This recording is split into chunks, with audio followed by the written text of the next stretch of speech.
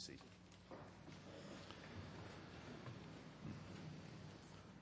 The Passion of our Lord Jesus Christ according to Luke. When the hour came, he took his place at the table and the apostles with him. He said to them, I have eagerly desired to eat this Passover with you before I suffer. For I tell you, I will not eat it until it is fulfilled in the kingdom of God. Then he took a cup, and after giving thanks, he said, take this and divide it among yourselves. For I tell you that from now on I will not drink of the fruit of the vine until the kingdom of God comes. Then he took a loaf of bread, and when he had given thanks, he broke it and gave it to them, saying, this is my body, which is given for you. Do this in remembrance of me. And he did the same with the cup after supper, saying, this cup that is poured out for you is the new covenant in my blood. But see, the one who betrays me is with me, and his hand is on the table. For the Son of Man is going as it has been determined. But woe to that one by whom he is betrayed. Then they began to ask one another which of them it could be who would do this. A dispute arose among them as to which one of them was to be regarded as the greatest.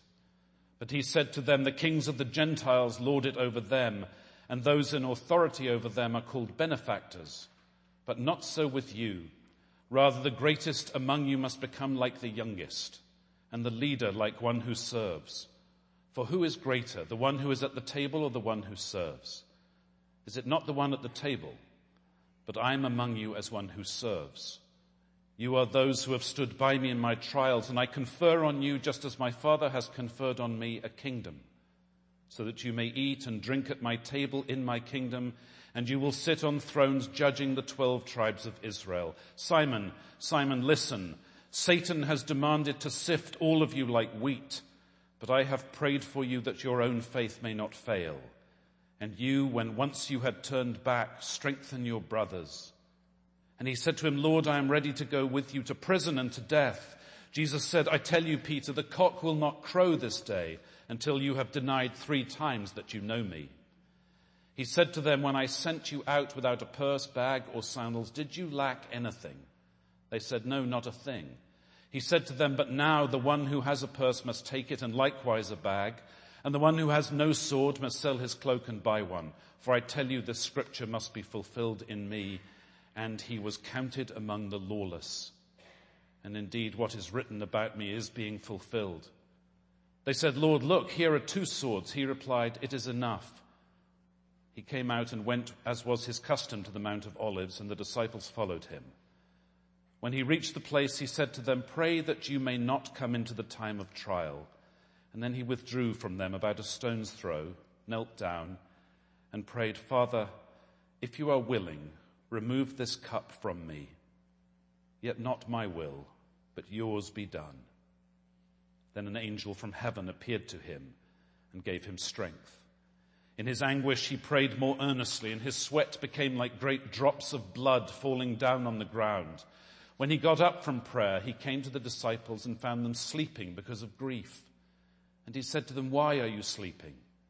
Get up and pray that you may not come into the time of trial. While he was still speaking, suddenly a crowd came, and the one called Judas, one of the 12, was leading them. He approached Jesus to kiss him, but Jesus said to him, Judas, is it with a kiss that you are betraying the Son of Man? When those who were around him saw what was coming, they asked, Lord, should we strike with the sword? Then one of them struck the slave of the high priest and cut off his right ear. But Jesus said, no more of this. And he touched his ear and healed him. Then Jesus said to the chief priests, the officers of the temple police, and the elders who had come for him, have you come out with swords and clubs as if I were a bandit? When I was with you day after day in the temple, you did not lay hands on me. But this is your hour and the power of darkness.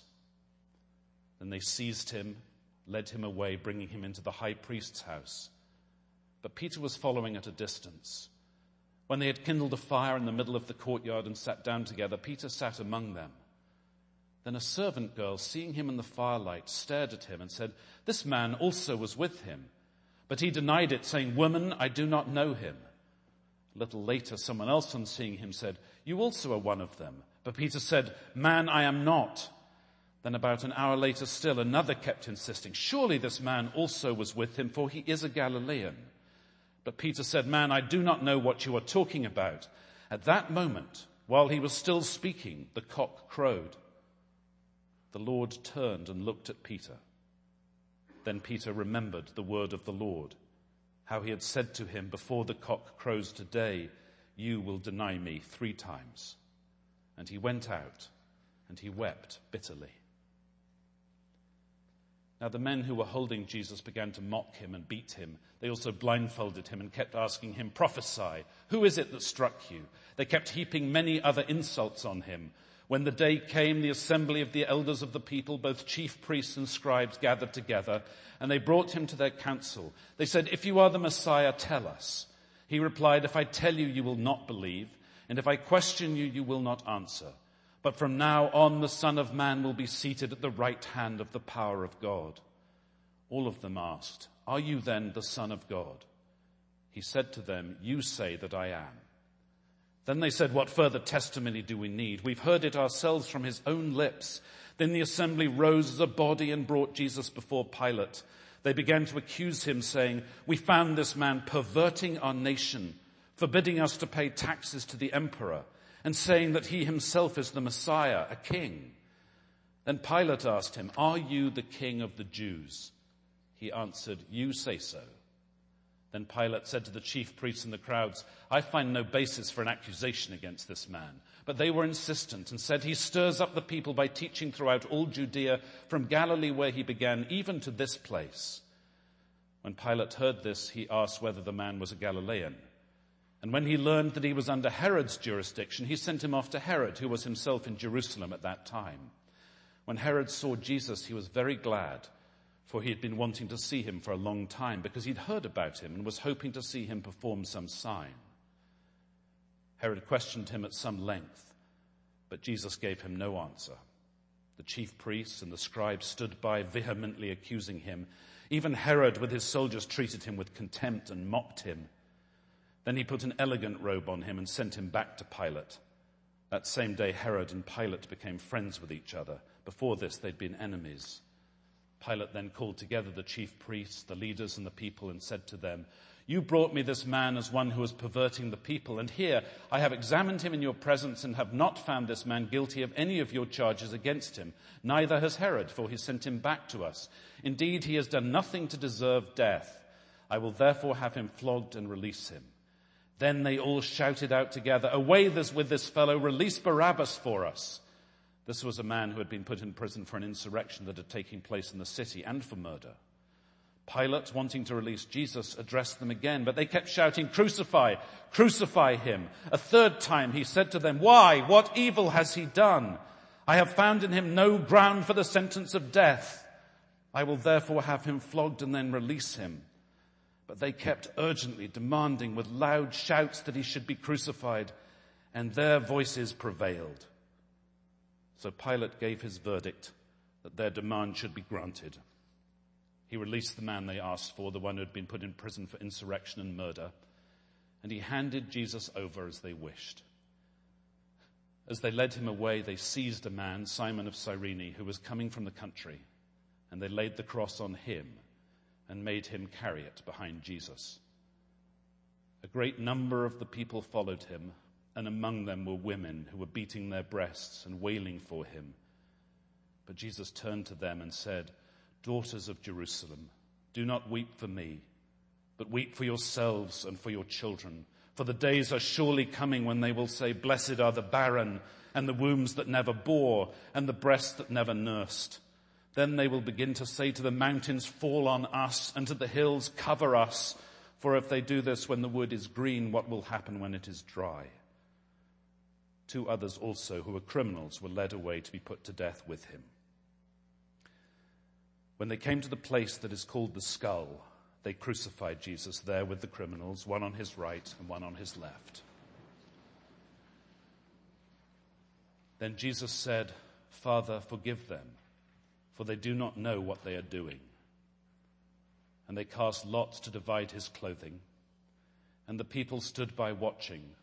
But the leaders scoffed at him, saying, "He saved others, let him save himself, if he is the Messiah of God, his chosen one." The soldiers also mocked him, coming up and offering him sour wine and saying, "If you are the king of the Jews, save yourself." There was also an inscription over him, "This is the King of the Jews." One of the criminals who were hanged there kept deriding him and saying, "Are you not the Messiah? Save yourself and us." But the other rebuked him, saying, "Do you not fear God, since you are under the same sentence of condemnation? And we indeed have been condemned justly, for we are getting what we deserve for our deeds. But this man has done nothing wrong." Then he said, "Jesus, remember me when you come into your kingdom." Jesus replied, "Truly I tell you, today you will be with me in paradise." It was about noon, and darkness came over the whole land until 3 p.m, while the sun's light failed, and the curtain of the temple was torn in two. Then Jesus, crying with a loud voice, said, "Father, into your hands I commend my spirit." Having said this, he breathed his last. When the centurion saw what had taken place, he praised God and said, "Certainly this man was innocent." And when all the crowds who had gathered there for the spectacle saw what had taken place, they returned home beating their breasts. But all his acquaintances, including the women who had followed him from Galilee, stood at a distance watching these things. Now there was a good and righteous man named Joseph, who, though a member of the council, had not agreed to their plan and their action. He came from the Jewish town of Arimathea, and he was waiting expectantly for the kingdom of God. This man went to Pilate and asked for the body of Jesus. Then he took it down, wrapped it in a linen cloth, and laid it in a rock-hewn tomb where no one had ever been laid. It was the day of preparation, and the Sabbath was beginning. The women who had come with him from Galilee followed, and they saw his tomb and how his body was laid. Then they returned and prepared spices and ointments. On the Sabbath they rested according to the commandment.